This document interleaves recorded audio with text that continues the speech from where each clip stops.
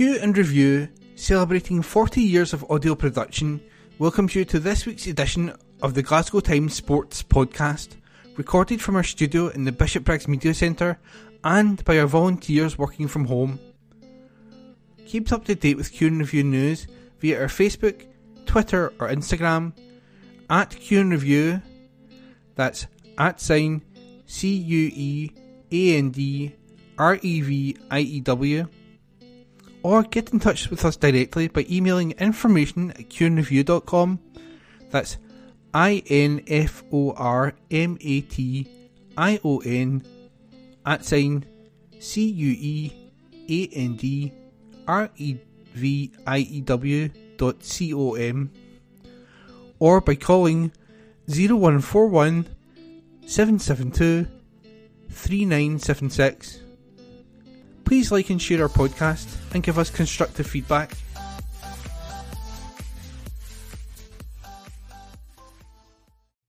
Evening Times Sport, September 26. Lennon Miller defying youngster expectations at Motherwell. Report by David Irvin.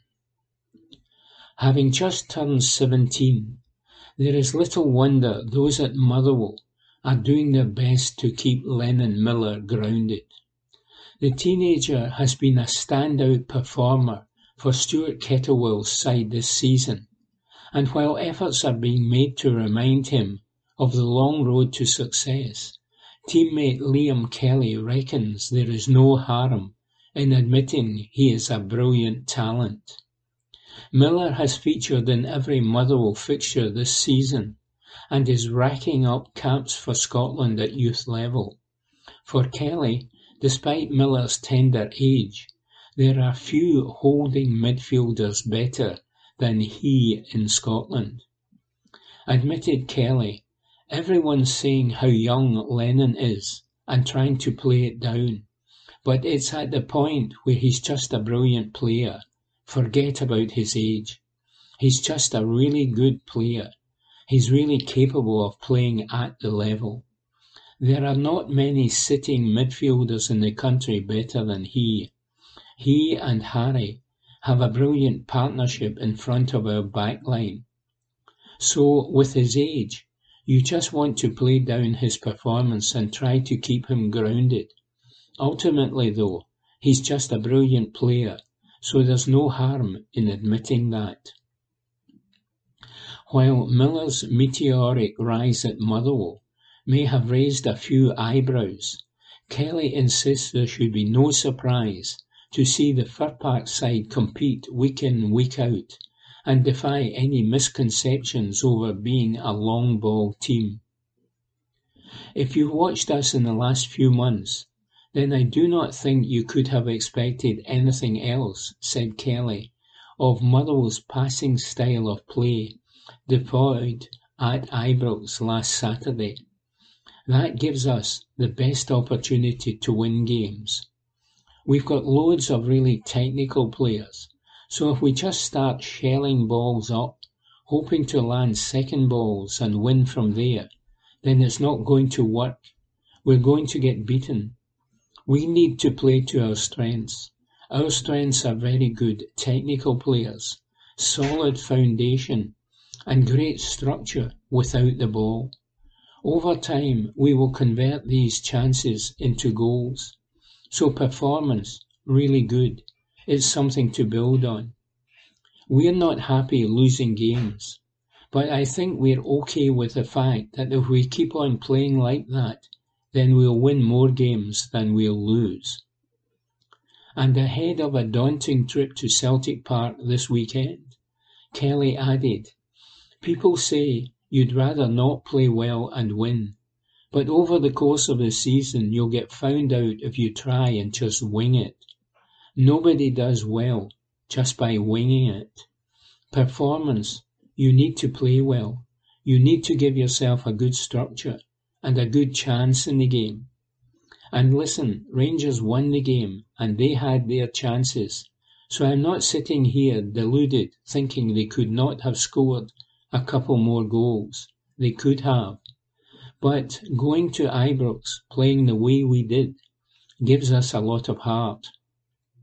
However, if we lose our structure and do not perform well against Celtic this weekend, then we'll get punished.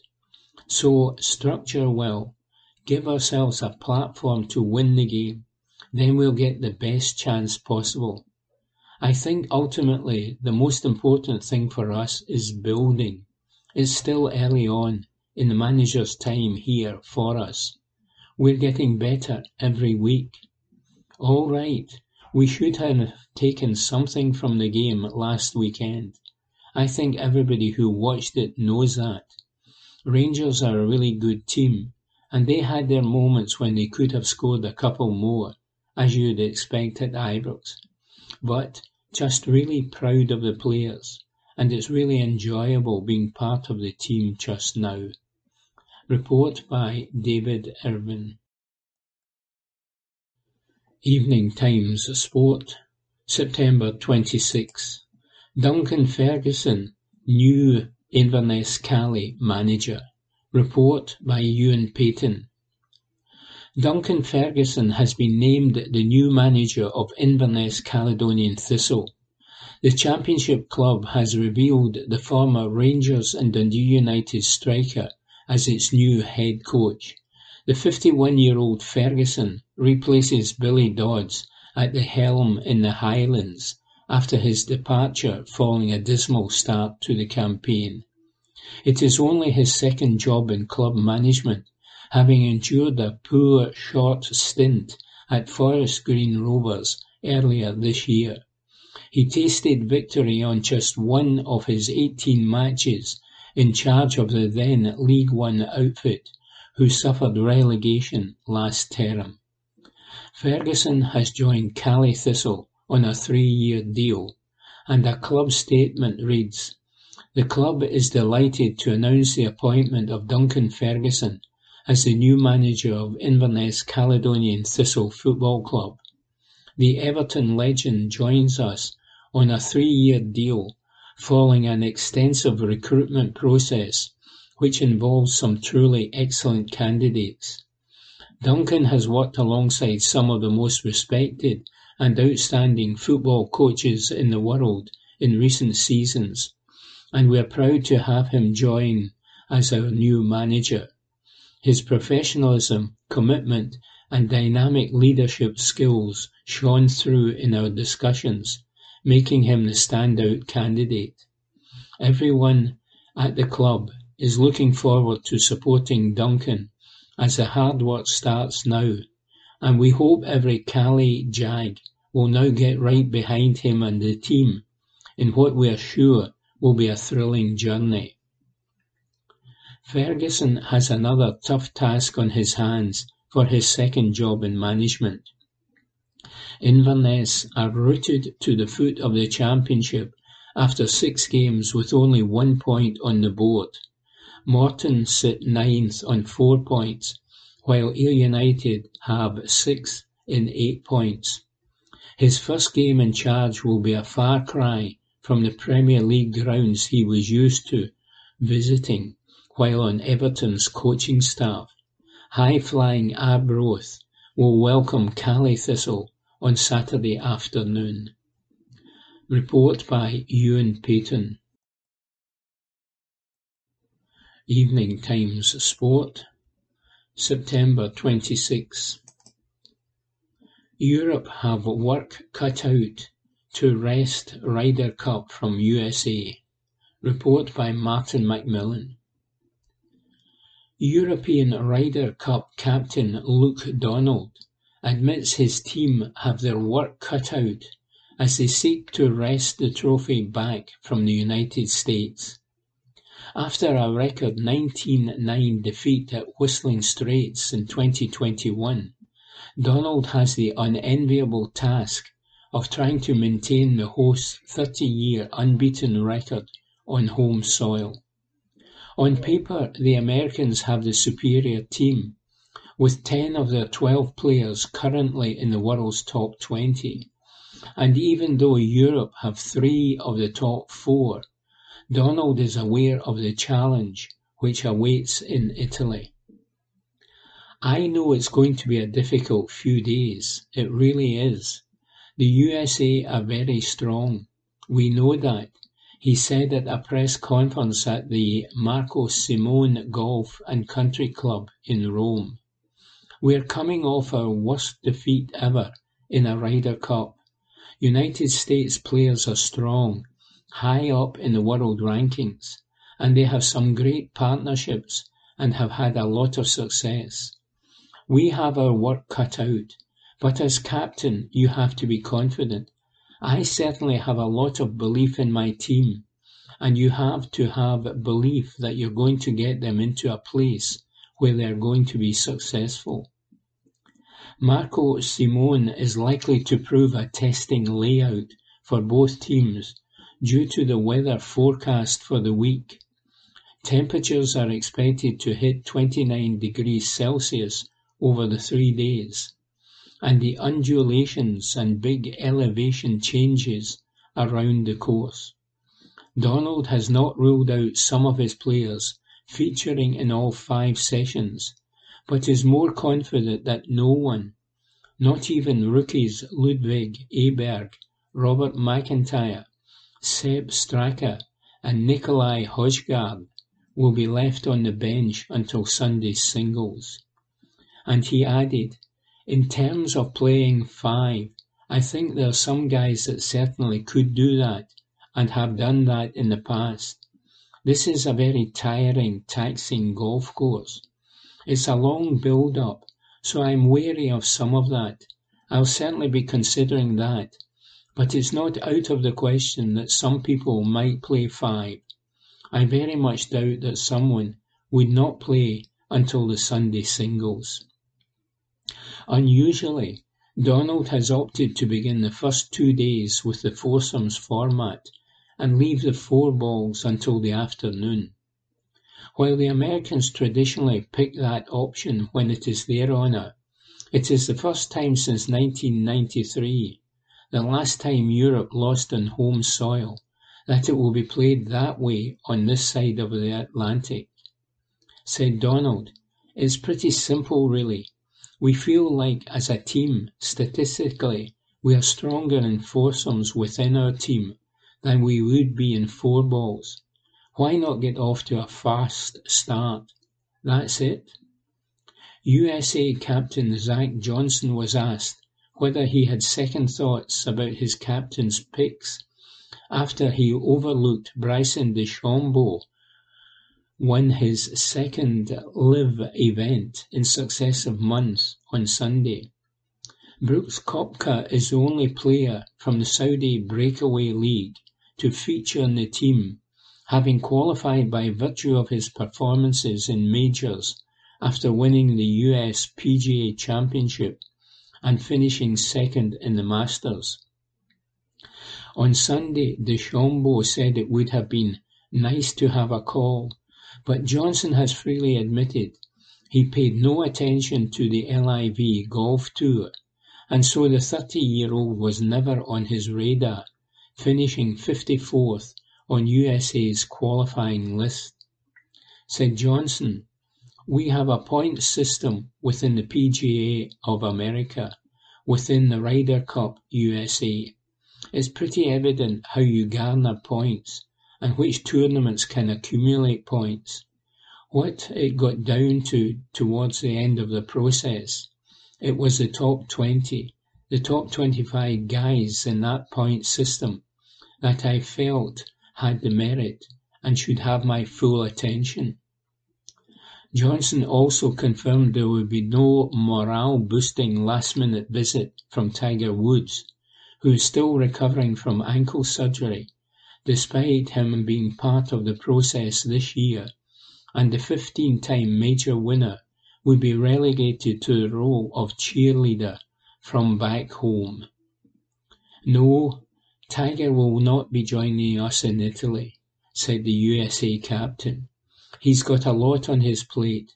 As far as communicating with him, we have up to this point, but he understands that now that our feet are on the ground, it's probably kind of best that we navigate this ourselves.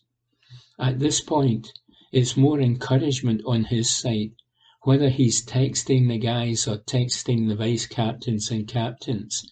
He's there to encourage, because he's very invested in what we do year in and year out with Team USA.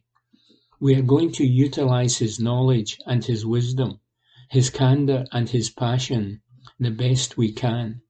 But when it comes to the week of the tournament, if you're not in on it and inside the team room, inside the ropes, shoulder to shoulder with these guys, it's not fair to ask him questions. At the same time, I don't know if that's proper, and I think he would understand completely. Report by Martin Macmillan. Evening Times Sport, September 26. Celtic star Iwata opens up on limited game time. Report by Aidan MacDonald. Celtic star Tomoki Iwata has opened up on his lack of game time so far this season, saying he hopes to seize an opportunity. The 26-year-old joined the Scottish champions in January and played a role in the Parkhead club lifting a domestic treble last season. However, he has found his game time limited since the arrival of Brendan Rodgers, with his substitute appearance against Feyenoord recently marking his first competitive minutes of the season. But the Japanese player is keen to fight for his place in the starting lineup. Speaking to Japanese outlet Football Zone, he said, "It's going to be quite difficult, as the two players who were sent off against Feyenoord will be suspended, but Carter Vickers will also be back after being out due to injury. It's unclear whether I'll be able to play on the pitch. However, I will try to appeal in training in order to seize the opportunity. By gradually increasing my chances to play in this way, and I can make the coach realise that I am a player who can bring something positive to the team." In the match against Feyenoord, Calvin Stengs, who was below the top of the opponent, was attacking us one-on-one in a fairly narrow space. I want to show that I can stop a player like that. That's my strength, and it's my selling point. If I can pitch in as a midfielder, I feel I'll be able to match up with the opponent's key players more often and have more opportunities to show off. However, my strength is also that I can play a wide range of positions as a midfielder, wing-back and centre-back. During my time at Marinos, I contributed to the team by playing a variety of roles and won titles. In the same way, in the current environment, I just have to do my best every day. Report by Aidan MacDonald. Evening Times Sport, September 27. Celtic closing in on Hatate contract extension. Report by David Irvin. Celtic are reportedly close to agreeing a new contract extension with Reo Hatate. The Japanese midfielder has been in talks with the club over fresh terms, and it is claimed an agreement is close, with his representatives to receive official confirmation of a new contract offer in the coming days. The Daily Mail report that talks over a new deal began 2 weeks ago, and discussions have been positive, with an agreement close. Hatate is currently under contract at Celtic until 2026, but could now extend his stay in Glasgow. The 25-year-old had reportedly halted talks during the summer transfer window after becoming unsettled amid transfer interest. However, he could now be in line to follow Lil Abada, Kyogo Furuhashi, Dazen Maeda, Callum McGregor and Anthony Ralston in committing his future to the club. And the report goes on to state that Celtic are keen on agreeing new terms with Matt O'Reilly.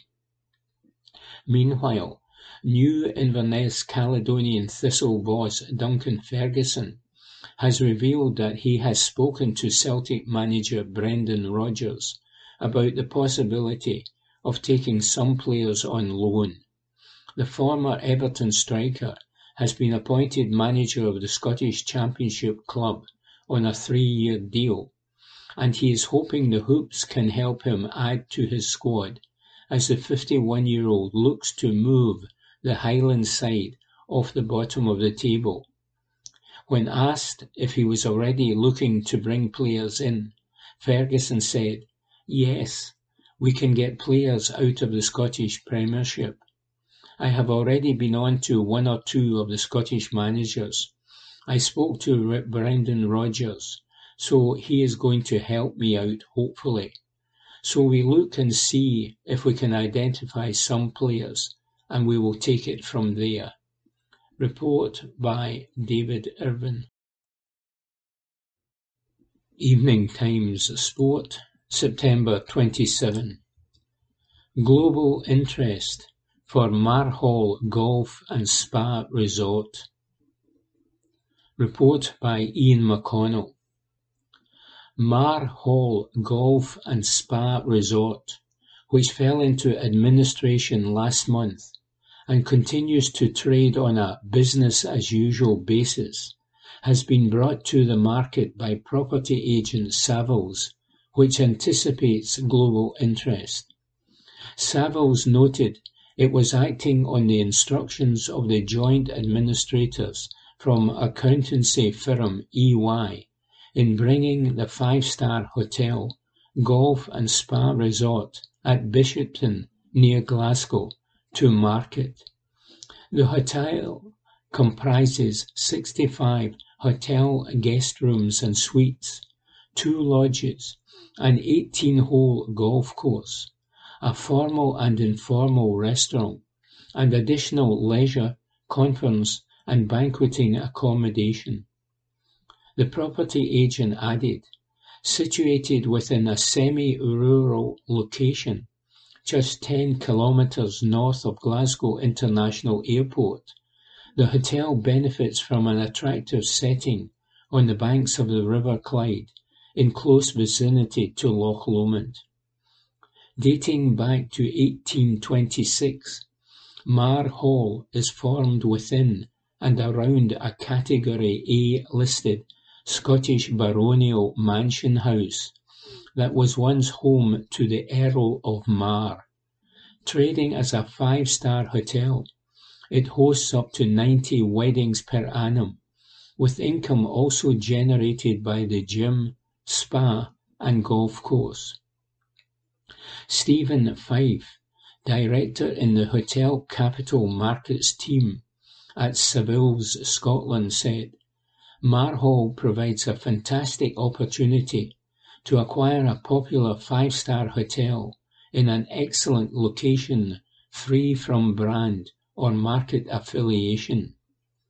The property also offers great asset management potential, with planning granted for a further 80 new bedrooms across 20 luxury lodges within the grounds of the 97-hectare estate.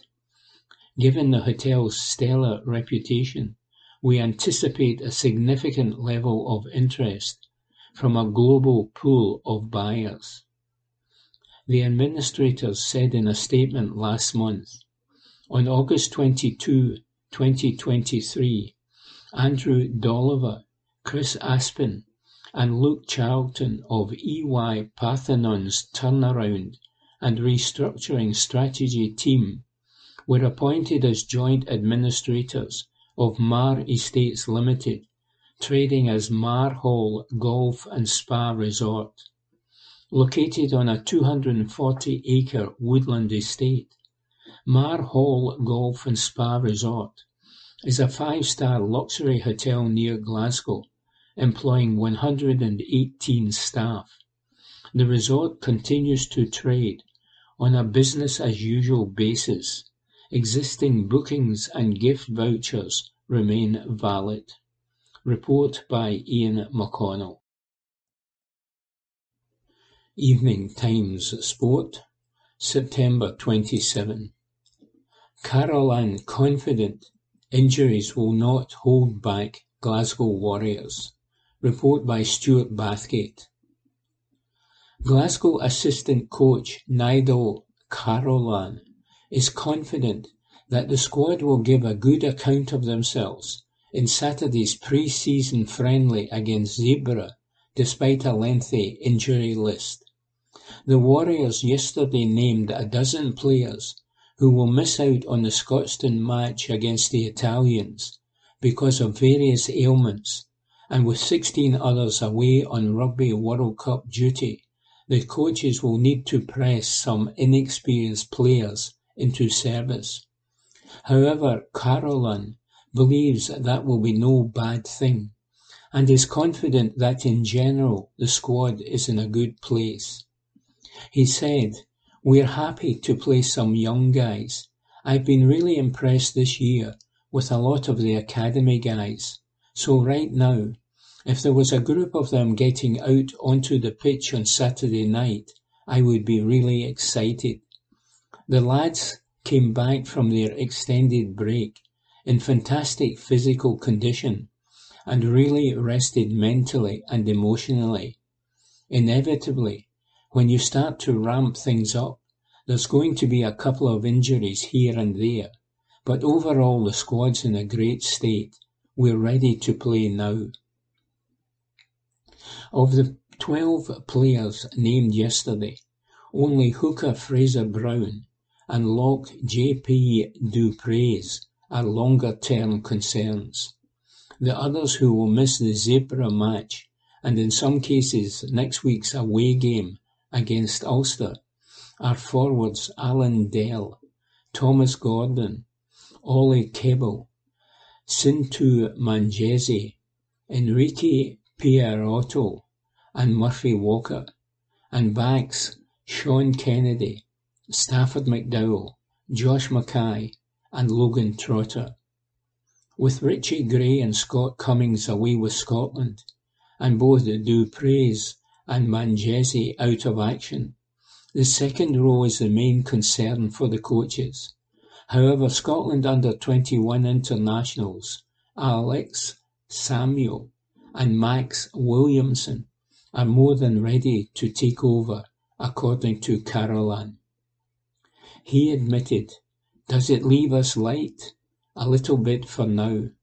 But Alex and Max have been tremendous. Alex is calling lineouts and has matured as a rugby player, while Max got good exposure with Doncaster last season and is a lot more battle-hardened coming into us this year, and will get some short-term cover if we need it." Meanwhile, Edinburgh have named 7 players who will miss both of their pre-season friendlies, at home to Connacht on Friday, then against Bath a week later, through injury. Forwards Luan de Bruin, Dave Cherry, Ben Muncaster and Marshall Sykes are all sidelined, along with backs James Lang, Harry Patterson and Tim Swale. Report by Stuart Bathgate. Evening Times Sport, September 27. Aberg hopes Europe can channel the spirit of Medina in Rome.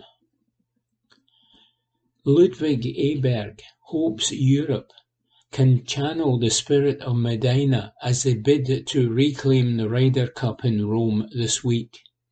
The continental team crashed to a record 19-9 loss to the United States when the event was held last 2 years ago.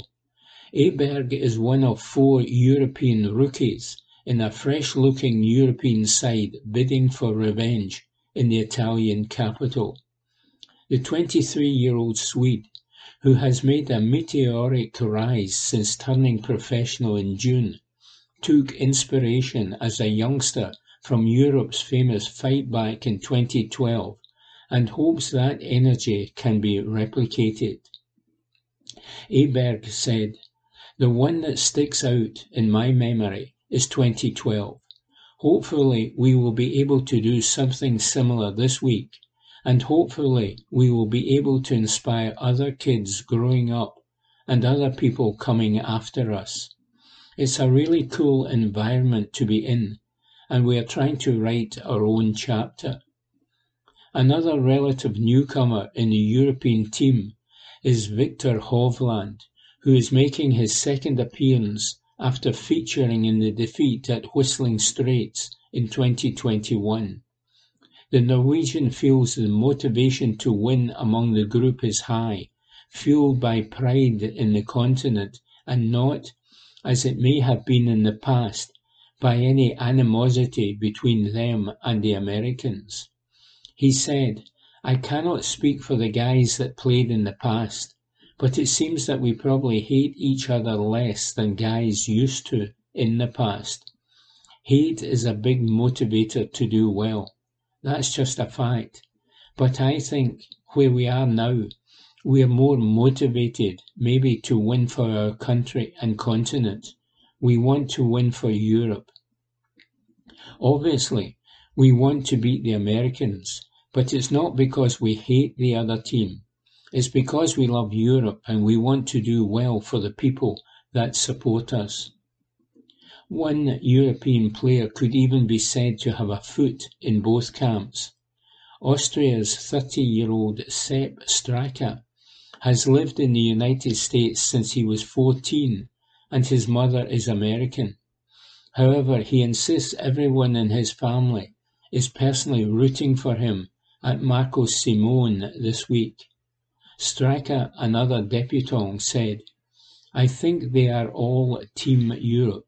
Even my mum, who's American, has been wearing an Austria hat. She is 100% American, but she spent 24 years in Austria. She's fallen in love with the country, and I think she's probably just as Austrian as a lot of Austrians." Evening Times Sport, September 27. Lambert says, "Celtic star better goal scorer than me." Report by Aidan MacDonald. Celtic hero Paul Lambert insists David Turnbull is a better goal scorer than he was, and that the playmaker gives the Hoops something different in midfield. The former Champions League winner feels the 24-year-old is a quality player to have in the squad, and he backs the Scotland international to play an important role for the Parkhead side this season. Speaking to the Daily Record, he said, "David's a far better goal scorer than I was from the middle of the park. He's got one over on me in that respect.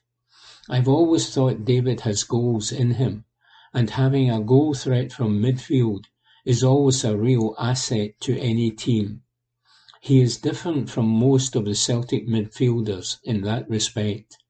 Callum McGregor and Rio Hatate, for example, have very different roles to play and don't go beyond as much on the end of things. But that's Turnbull's game. He can shoot from distance, he can arrive in the box, and he is always looking to get a shot away.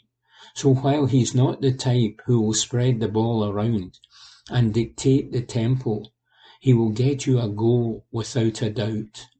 Report by Aidan MacDonald. Evening Times Sport, September 27. Scotland won, Belgium won. Sophie Howard rescues draw at Hampden. Report by Alison McConnell. Sophie Howard ensured that Scotland left Hampden on a positive note after she netted a dramatic leveller in the dying seconds of the UEFA Nations League tie against Belgium. It cancelled out Cassandra Missipo's opener, although the midfielder may not find the warmest of welcomes should she return to Glasgow any time soon.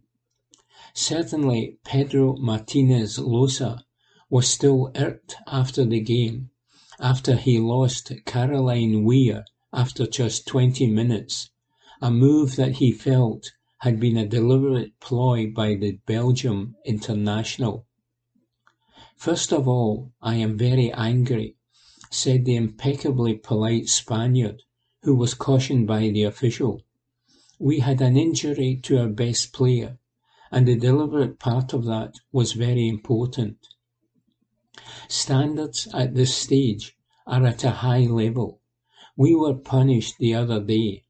The referee was not aware of what was going on with Weir and with Kirsty Hansen, and I don't think she was properly looking.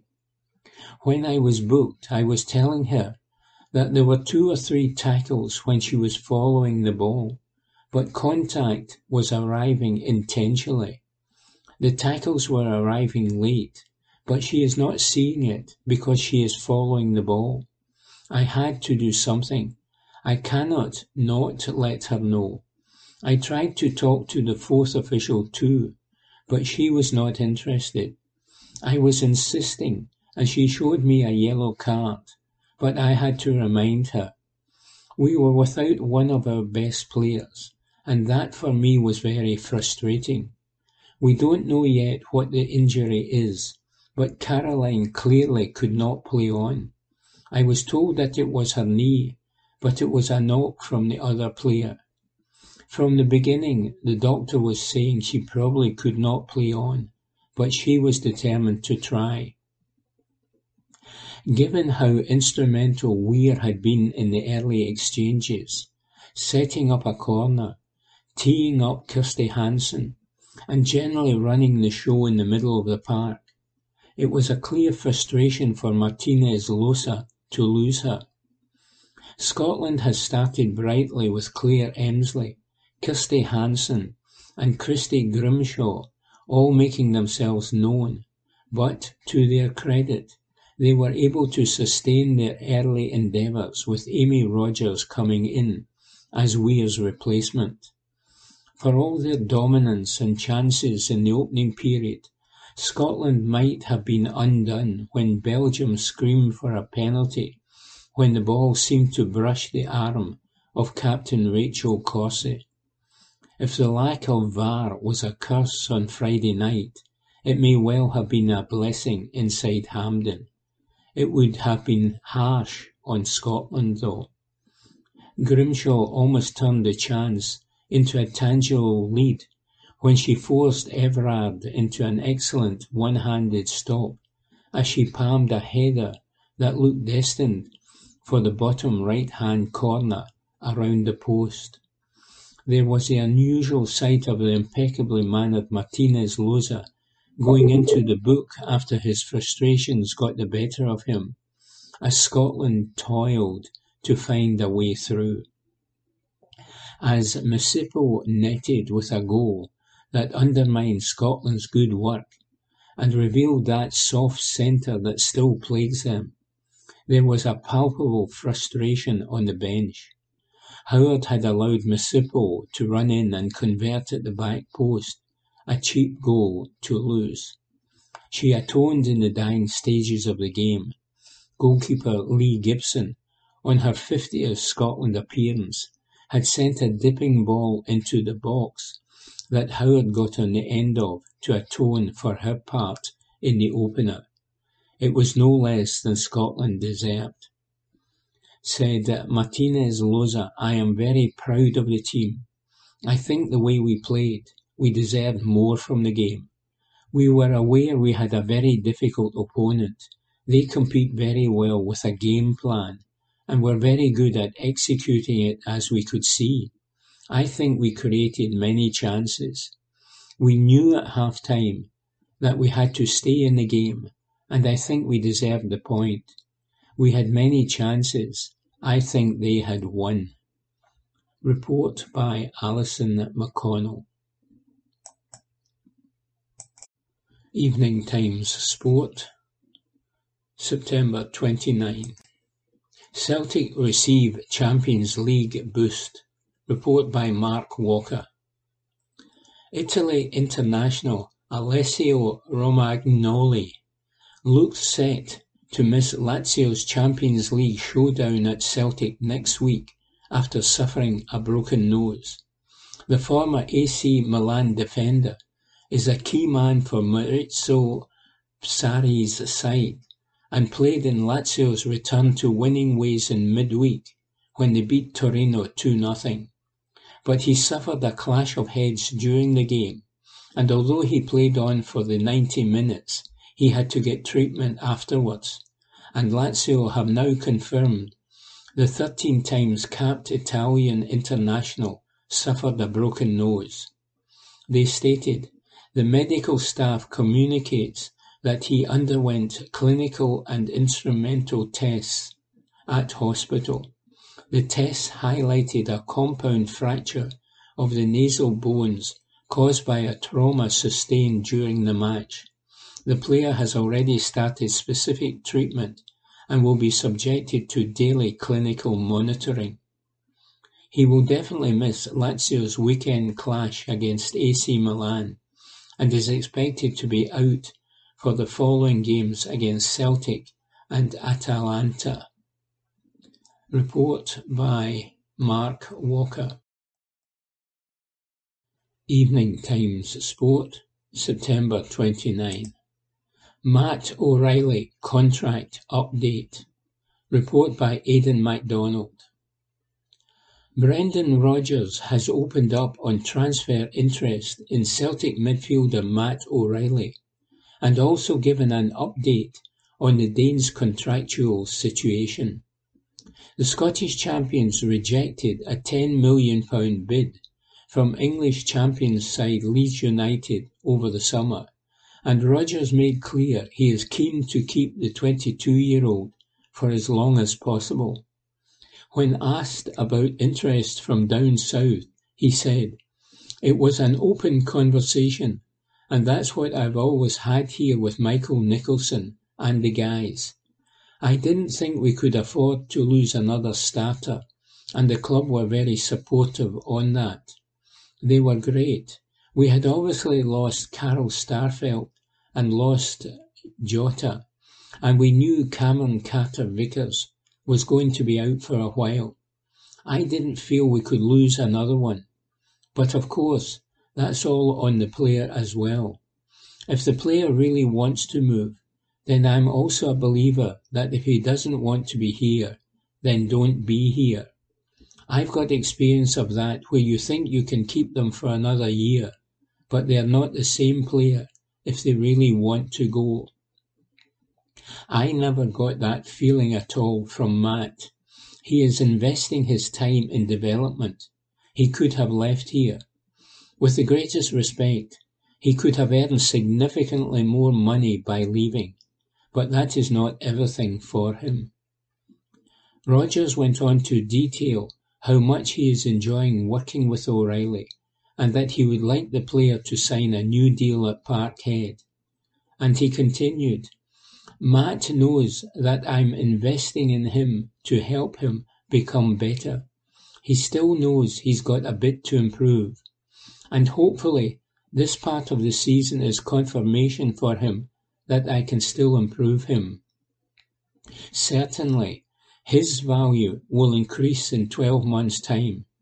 Of course we would love to keep him here, and he still has a lot of development to go.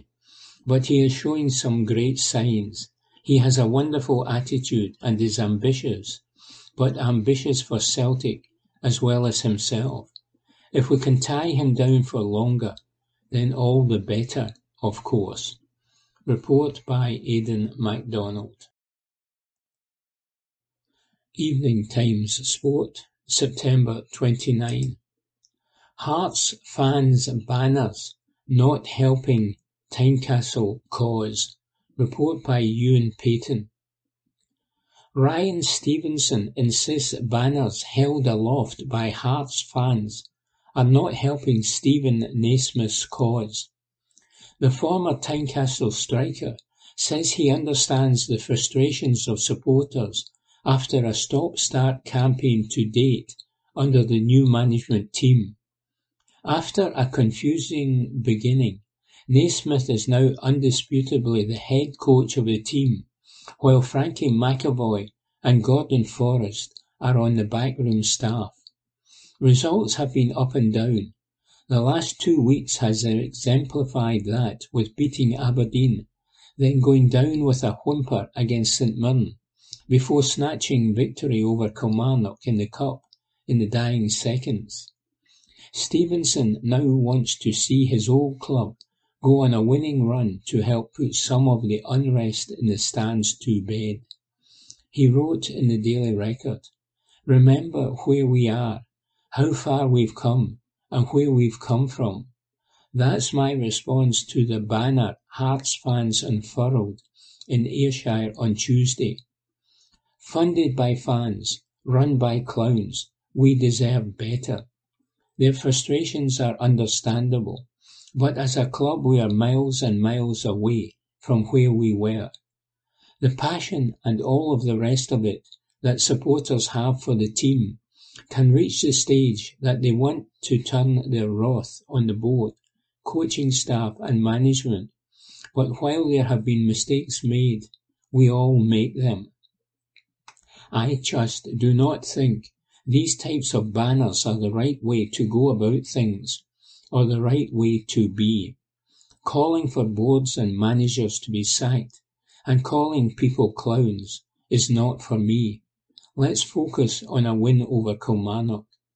Getting through any cup tie has been the same thing since day dot. It's about winning the game, and as they say in golf, there's no pictures on your scorecard. Stephen Naismith said he was more pleased by the performance than the result, but I'm doubtful that's really true. All that mattered on Tuesday night was the result. It was all about getting to a semi-final at Hampden, and now they have a semi-final against Rangers to look forward to. Nobody will remember the details of beating Kilmarnock at Rugby Park. It was always about getting a win. That said, there's nothing better than a 90th minute winner, and I was delighted for young Alex Lowry, who scored it. I was at the Aberdeen game, which Hearts won recently. The Dons are a decent side, but the Jambos were worthy winners, and then they went to St Mirren, and it was the same old, where they never turned up. It's now about backing up the Killie result. It can't be one win, one lose, draw one, lose one, which has been the story of the season so far. Hearts need to be so much better than that, and I know Naismith will be scratching his head, wondering how they can do so well against Aberdeen, then be so poor in Paisley, and now it's into a semi-final. All of the recent unrest, all of the noise from the support and disenchantment over his appointment will now be hushed if he can answer the biggest question. Can Hearts now go on and kick on for the remainder of this season? It will go one of two ways. Either Tuesday was the catalyst for something far, far better, or it will become a run-of-the-mill campaign where they end up without a trophy and finishing nowhere in 5th or 6th spot on the Premiership table. I also don't believe one cup win will turn the noise down, and it's because the fans have been used to watching their team take one step forward and one step back. That lack of consistency needs to be addressed, and Hearts now have to go on a decent winning run. There has to be 4 or 5 decent results strung together, and things need to start motoring on the park, and that will quell the unrest of it. If it's a case of win a game and then lose a game, then the clouds hanging over the manager are always going to be there. The priority has to be finishing 3rd in the league, and that can only be achieved by consistency. That is just a fact. Report by Ewan Payton. Evening Times Sport, September 29. Nick Rogers says, talking stops as Ryder Cup finally swings into action. As you probably know, Rome was not built in a day. The build-up to a Ryder Cup, meanwhile, clatters, rattles and bangs on just as long. In the Eternal City, the previews, the ponderings and the posturings have been going on, well, for an eternity. There's a tireless correspondent perched next to yours truly in the media centre who regularly churns out the kind of vast columns you'd get at the Pantheon. There will be tourists coming to gawp and wonder at his laptop before you know it. All manner of experts, analysts and soothsayers have been drafted in to offer opinion and insight, while great bucket loads of statistics, algorithms, facts, figures and historical data have been tossed into a Ryder Cup predictograph, a cutting-edge contraption of clanking pistons, rumbling pulleys and birling cogs, and potential scorelines have been spewed out amid billowing chuffs of steam. I'm getting slightly carried away here, but you get the general idea. As somebody once said, when it's all said and done, that's when the talking has to stop. So at last, here we are. The 40th Ryder Cup is finally swinging into action. 2 years ago at Whistling Straits, the scene was one of wildly contrasting fortunes and emotions. The USA, having doled out a dreadful 19-9 thumping to their shell-shocked guests from across the pond, had never looked more buoyant with eager chatter of Ryder Cup domination for years to come. Europe, on the other hand, had rarely felt more bereft. Here in 2023, though, there's talk of Europe being favourites in a changing landscape. Since the last meeting, a total of 8 players from that tussle have defected to the LIV series. Brooks Koepka, who won the PGA Championship and was second in the Masters, is the only rebel to return, having earned a captain's pick for the United States. Dustin Johnson, who won 5 out of 5 at Whistling Straits, is nowhere to be seen. Nevertheless, the visiting team can still boast 3 of this year's major winners, 6 of the world's top 10, and all 12 players ranked inside the top 25. As for Europe, well, they lost bags of experience. Sergio Garcia, for instance, is absent for the first time since 1997. They also lost a Swedish captain in Henrik Stenson. In Ludvig Åberg, though, they gained a Swedish superstar. The young rookie has been the talk of the steamy of late. His European Masters win clinched his wildcard pick, as Europe's golfers seemed to hog the golfing limelight. The Americans, meanwhile, have, by and large, retreated to the sidelines for the past month. Only Koepka, Justin Thomas and Max Homa have actually played competitively in September. Too lightly raced or perfectly primed? We will see. Here at Marco Simone, the stage is set for an intriguing joust in searing heat, which has led to this scribe tying an unprecedented 5th knot in the handkerchief that's plonked on my head. This undulating, demanding layout will provide a physical test as much as an examination of technical prowess. History abounds over this grand expanse of golfing terrain in the Roman countryside. The astronomer Galileo used to live in the castle that stands here, while there are remains of fossils dating back 300,000 years in the catacombs.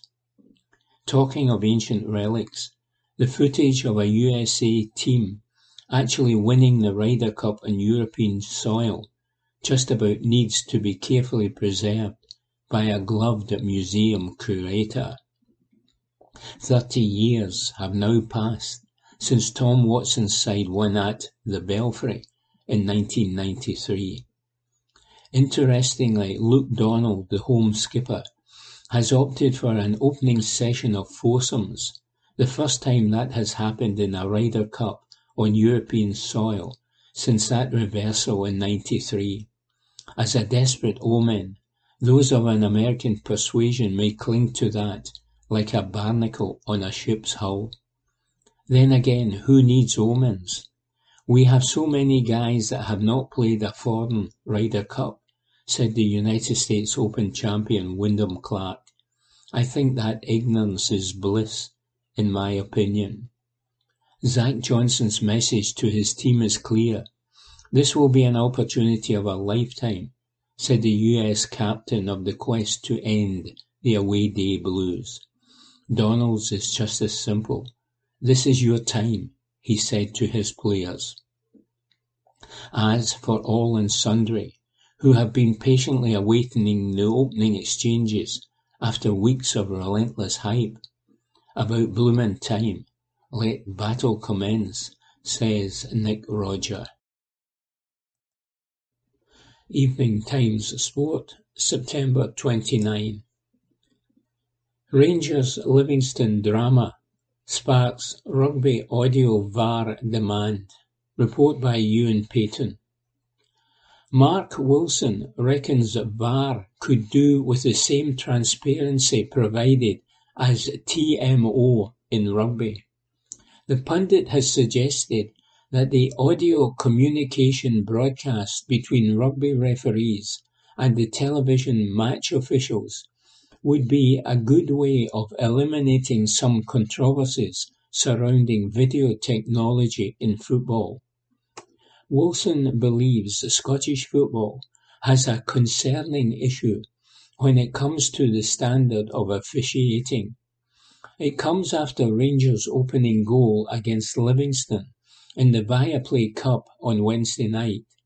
The match ended 4-0 to Michael Beale's side, but the first goal of the match has sparked widespread debate. Abdallah Sima appeared to push Livingston's Jamie Brandon to the deck as he attempted to win the ball on the left flank. After the attacker broke free of the defender, the on-loan Brighton player went on to score with a terrific finish from a tight angle. Willie Collum did not award a foul for the incident, while VAR opted not to get involved. Since the game, while Rangers were worthy winners and rightly progressed to the semi-finals of the League Cup, the general consensus has been that there was a foul in the build-up to that goal. Speaking on Clyde One Superboard, Wilson responded to a caller who suggested supporters should be allowed the opportunity to listen to the officials' rationale behind their decision-making. The former Celtic defender said, "I don't think you'll find many people out there who think it was not a free kick. It's as clear as you could see. It is concerning that something as obvious as that is not picked up with the amount of officials on the field and VAR to review it. For clarity, I love the idea of audio from the VAR truck." Host Gordon Duncan came in. "If you get to hear a clip of the referee suggesting Collum can stand by the decision, would that satisfy you?" Wilson added, "It would allow me to think with a clear head that those officials were not fit for their job. But because I do not know what that conversation consisted of, I've no idea if Willie Collum overruled it or it was looked at. If every one of them said, it's not a foul, we've got bigger problems in our game, and that would clarify that. Other decisions, I think it would clear things up for the football fan and give maybe a better understanding the tough job referees have got. Wednesday night's decision, I'd look and think we've got a problem." Report by Ewan Payton. Evening Times Sport, October 2. Hamish Watson sets sight on Ireland. Report by David Barnes. Whenever Hamish Watson hangs up his boots, he will be able to look back with justified pride at a long and distinguished playing career that attracted wide-reaching recognition, including a Six Nations Player of the Tournament award and selection to the British and Ireland Lions tour to South Africa, with a test appearance later that same year. But the 31-year-old is not ready to call it quits yet, and on Saturday night against Romania, he served notice to Rory Darge, 8 years younger, and first choice number 7 for the opening 2 games of the World Cup campaign, that there is life in the old dog yet. The veteran flanker ran in the first of Scotland's 12 tries in an 84-0 demolition of the not-so-mighty Oaks, and had several other powerful carries during the opening quarter, which helped set the tone for that emphatic victory.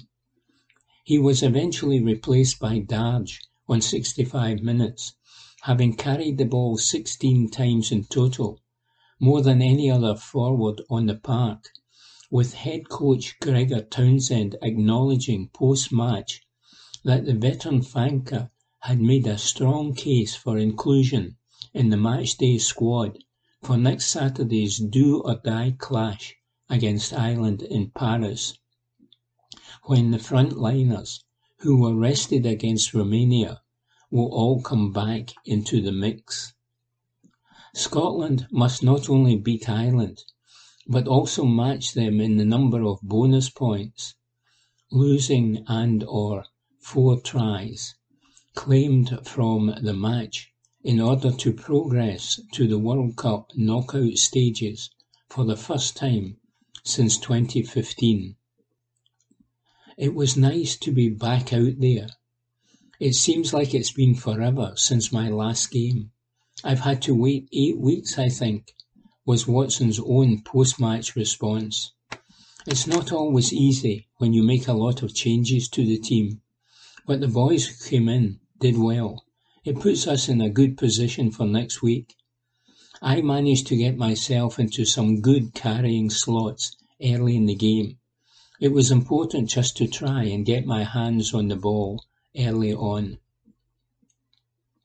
After missing out on selection to John Hardy for the 2015 tournament at the start of his international career, and then managing just 37 minutes of the opening game of the 2019 campaign before suffering a knee injury, Watson will view World Cups as one area where he has unfinished business, and a place in the matchday squad for next weekend would go a long way to filling that gap in his CV.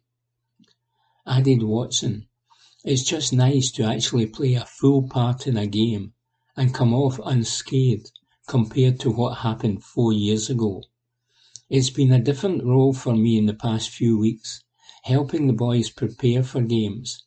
I'm obviously not really used to that, and it has been tough, but I feel I've now at least put myself forward into the conversation about selection.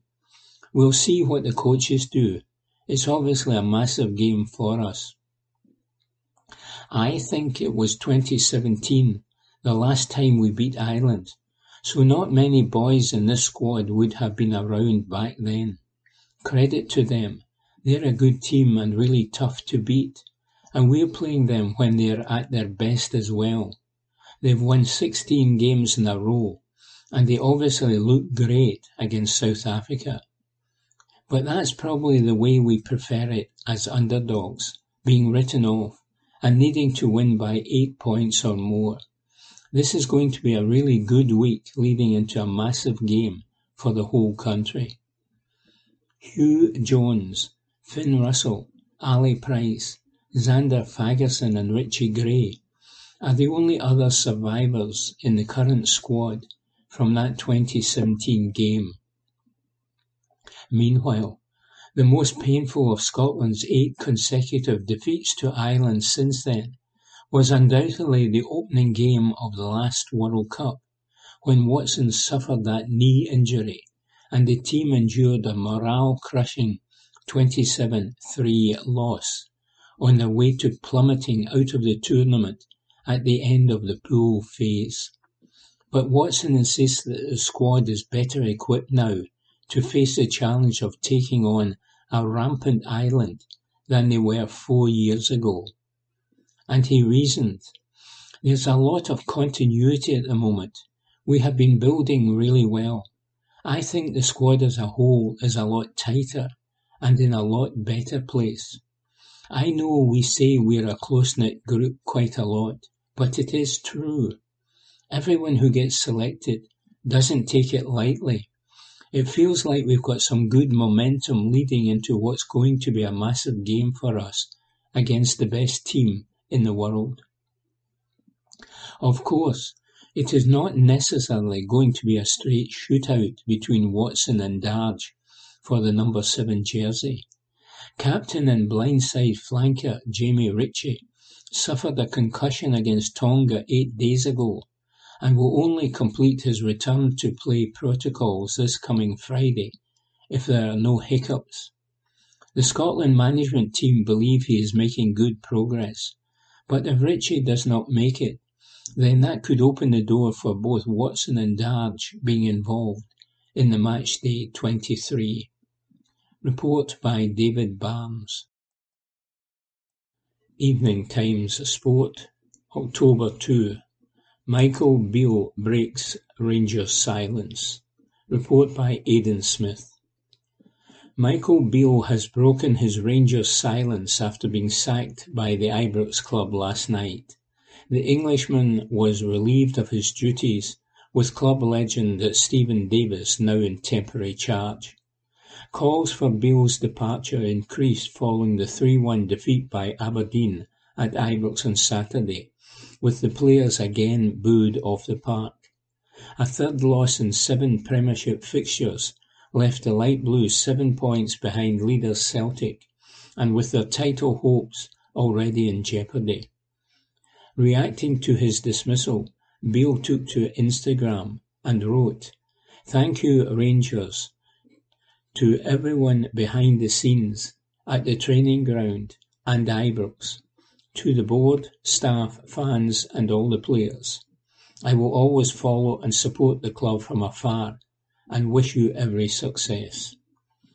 Now is the time for everyone to unite fully behind Stephen Davis and the team in the coming days.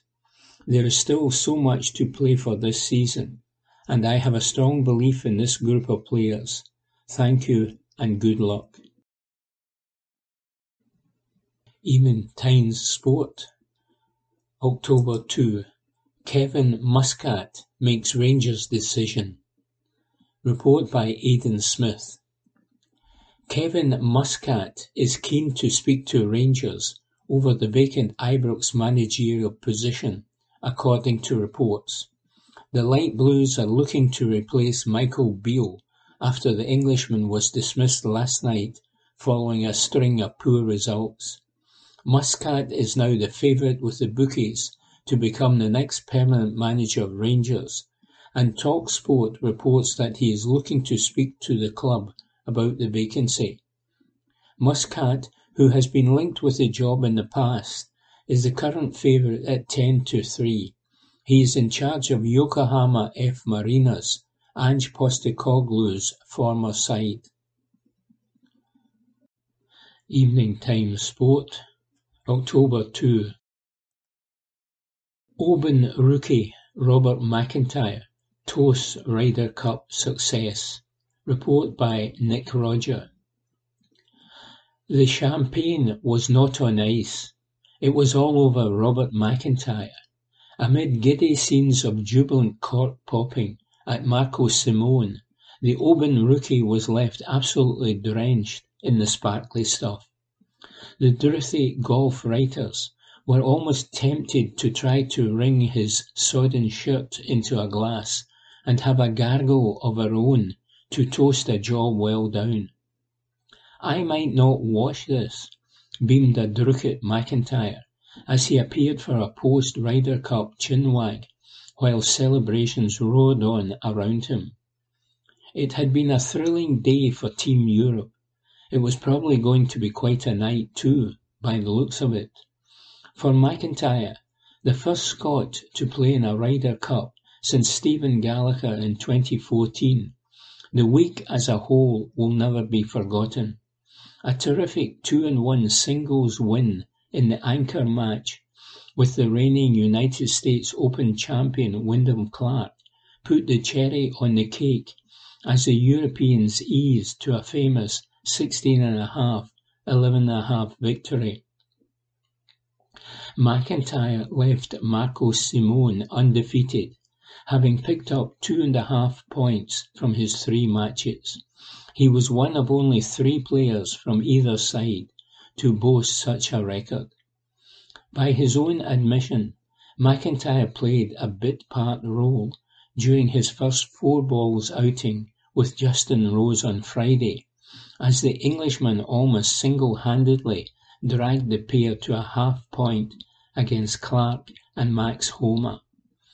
The Ryder Cup is a team game though, and the 27-year-old earned his stripes over the weekend as he upped the ante and made his mark. For the wider McIntyre clan, all roads from Oban had led to Rome. Once again their talented young son had made them proud. I've only seen my dad in tears a few times, and that's been for serious reasons, said McIntyre.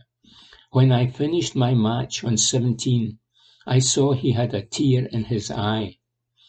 My mum and dad have given me everything in life.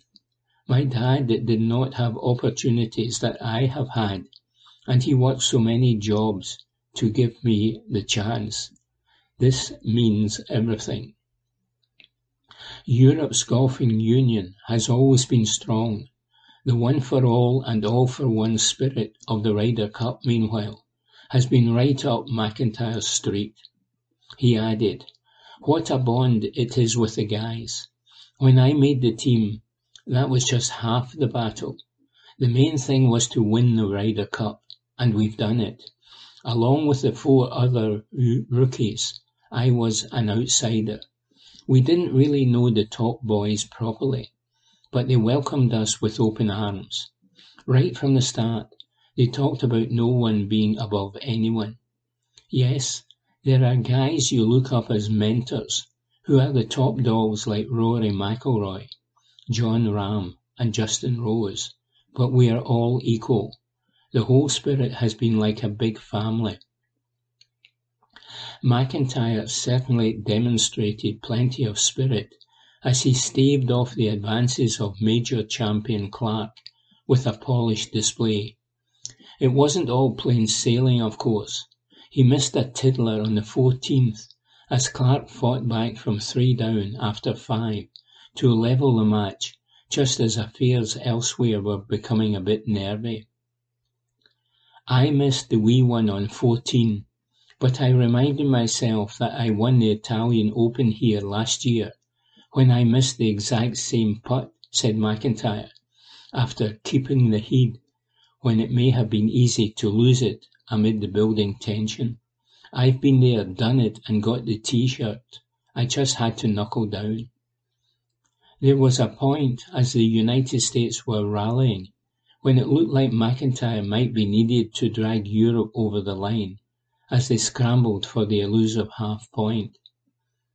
"I'm not sure if I would have relished that role," chuckled McIntyre, of the prospect of bringing it all home. Thankfully, Europe did get home and hosed before McIntyre closed out his own win. "I was talking with Shane Lowry and Tommy Fleetwood in the locker room before we came out for our matches," he said. "We were saying, surely this doesn't come down to us. But as I'm watching it unfold on the course, I'm thinking, this is coming close, this is coming close. I was cruising early on, and then I was in a dogfight. But match play is my game, and I fight like a dog." "The champagne was richly deserved," says Nick Roger. Evening Times Sport, October 2. Tense moments, but dominant Europe got there in the end, reports Nick Roger. They got there in the end. During an increasingly tense, nail-nibbling afternoon at Marco Simone, Team Europe seemed to be stuck on the 14-point mark for so long, the scoreboards displaying the state of affairs in the 44th Ryder Cup were starting to gather a light covering of stour. The search for that half-point to push them over the winning line almost became as extensive as an excavation in a site of great historical significance in Rome Town Centre. It arrived eventually. Ricky Fowler's generous concession to Tommy Fleetwood on the 16th, would you have given it, left the Englishman 2 up with 2 to play, and with a guaranteed half-point in his pocket. The celebrations could begin, even though the match would go on. Fleetwood would eventually win 3-1. After the raucous scenes of Saturday night, Fowler's signal to Fleetwood to pick his marker up on that 16th hole was an admirable nod to the honourable golfing spirit. Europe's overall margin of victory was 16.5 to 11.5. It was a 7th straight success on home soil, and an 8th in the last 11 stagings overall. The USA's drought on this side of the pond, which stretches back to 1993, goes on. Even the record books are becoming parched. The Americans, who had been on the back foot all weekend after that demoralising first day, mounted a spirited, defiant cavalry charge on Sunday and gave those of the European persuasion plenty of heebie-jeebies as things got decidedly tight. It was stressful, gasped the European skipper Luke Donald, whose methodical, meticulous approach has paid mighty dividends. At one point I was looking at the board, wondering how we get to 14.5 points. Ultimately, the daunting 5-point deficit the visitors had to overcome proved insurmountable. They needed a miracle, but miracles don't come around too often. After thumping Europe 19-9 in 2021 and sparking bold, confident predictions of dominance for years to come, the United States inquests, post-mortems, and raking of coals will roar on. For Europe there were cheers and tears, as emotional outpourings flowed like wine at an emperor's banquet. This was a true team effort. Donald added, the walloping at Whistle Straits had been avenged in style. Not many people gave us a chance, especially 2 years ago. We proved them wrong. Saturday night's stormy shenanigans and stooshes. Rory McIlroy had been involved in heated exchanges with United States caddie Joe LaCava, if you've been hiding in a crypt for a weekend, had garnished the tussle with great dollops of spice. The late United States rally on Saturday had given the visitors fresh purpose. The controversy, meanwhile, had given Europe added passion. They were already in a strong position. It gave the whole team a bit of fire in our bellies, said McIlroy, who won 4 out of his 5 matches in a talismanic role and swatted aside Sam Burns 3-1. With Europe requiring just 4 points from 12 matches to seize the cup back, the Americans needed to be out of the traps like a whippet. In the early stages, though, it was European blue on the board. Zach Johnson, the United States skipper, and a stout man of the church, must have been tempted to turn the air blue as he surveyed the scene. The brilliant Victor Hovland inched Europe towards their goal with a 4-3 win over Colin Morikawa. The top match, a prize fight between heavyweights John Ram and Scottish Scheffler, took on huge importance as it ebbed and flowed. Scheffler, one up with 2 to play, had a chance to deliver a knockout blow on the 17th, but his birdie putt to win stayed up. The world number 1 then got into trouble playing the last, and when Rahm cozied a vast putt from over 80 feet to gimme distance, it was enough to win the hole and grab a highly valuable half. McIlroy and Hatton added to the European tally, but the United States were not lying down. Patrick Cantlay beat Justin Rose, while the lower order was swinging in America's favour. Justin Thomas, Brooks Koepka and Xander Schauffele all plundered points, while the excellent Max Homa held on to a one-hole win against Matt Fitzpatrick on the last, despite taking a penalty drop for an unplayable lie. It was all still in the balance, but Fowler's trip into the water and concession to Fleetwood finally took Europe to the promised land. Scotland's Robert McIntyre, in the anchor match with the United States Open champion Wyndham Clark, could breathe easy, and he tidied up a fine 2-1 win to gild the lily. In Rome, Team Europe came, they saw, they conquered, says Nick Roger. Evening Times Sport, October 2. Sebastian on dark time out of rugby. Report by David Barnes. Whenever the grind of trying to prove his fitness over the summer so as to earn selection for Scotland's World Cup squad felt like it was getting to be too much, Javan Sebastian was able to look back at the short spell he took out of professional rugby back in 2016 and remind himself of how glad he really is to be earning a crust, working on a training pitch or in a gym rather than in a windowless butchery in South Wales picking chunks of meat off a conveyor belt. It is hard, unglamorous work at the pit face of the scrum, but the Welsh-reared front rower who came through the Scarlets Academy and had a short spell on the fringes of the Glasgow Warriors squad in his younger days has seen enough of the real world to not be fazed by that challenge.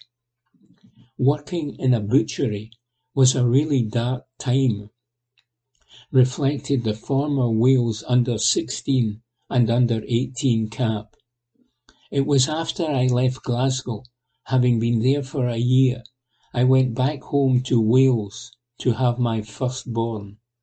I took a year out of rugby and didn't really end up having a job, so I applied to be a butcher and started to play semi-pro. I worked at the butcher's for about 2 months. I couldn't hack it any longer than that. It was not a nice place. That was back in 2016, and I thought my professional rugby career was pretty much over, but I discovered normal life wasn't for me, so I thought I would try to play rugby again. Sebastian was getting his rugby fix at that time, playing for Carmarthen Quins in the Welsh Premiership, and that was hardly light relief from the day job. He explained, playing semi-pro in Wales is also pretty dark. You go to places like Neath, Cross Keys away, when it's raining, it's 7 o'clock at night, and the pitches are deep in mud. But the coaches at the time, Craig Evans and Richard Kelly, really pushed me on to try and go for more than what I was doing at that time. They helped me open my eyes to what I could potentially do. Being a butcher or in any other normal job is quite tough. I'm not saying that being a rugby player isn't tough, but the real world is scary. Sebastian's second bite at the rugby cherry came when he reconnected with Scarlets in 2017, and he was a surprise call-up to Gregor Townsend's squad for the summer tour to Romania and Georgia in 2021, before that expedition was called off before departure due to COVID.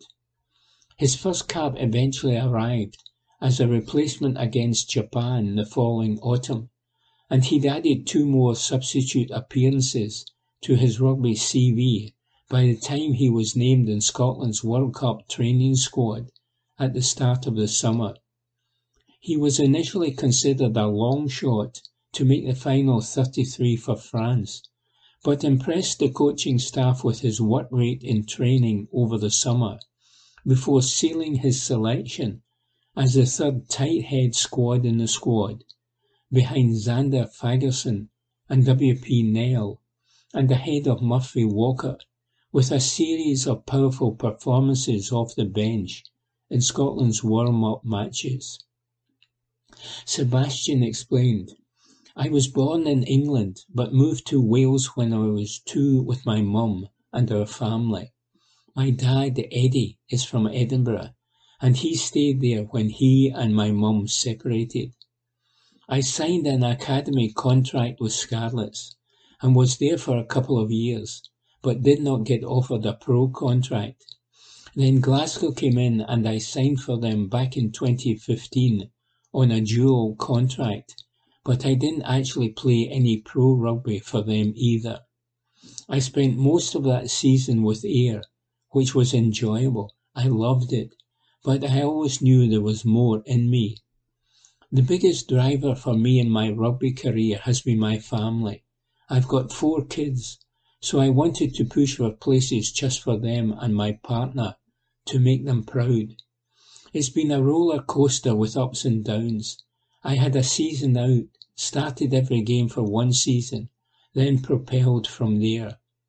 I just think you've got to take it week by week, train as hard as you can in every session, and hopefully that's enough by the time the weekend comes to win selection. If not, you carry on going and try to do the best you can for the team." I was a bit overwhelmed when Gregor told me I was going to be starting tight head this week. We've all trained really hard and put our hands up for selection since the start of the camp, so I'm chuffed. Sebastian will move clubs after this World Cup from Scarlets to Edinburgh and believes that will help him push further up the Scotland pecking order. He reasoned, "It's just another step on the journey where I want to project onto the next level. Edinburgh have a strong pack, so trying to play some expansive rugby within that pack will benefit me." That concludes this week's edition of the Glasgow Times Sports Podcast. Please remember to subscribe to our channels at Q and Review and to tell your friends about our service.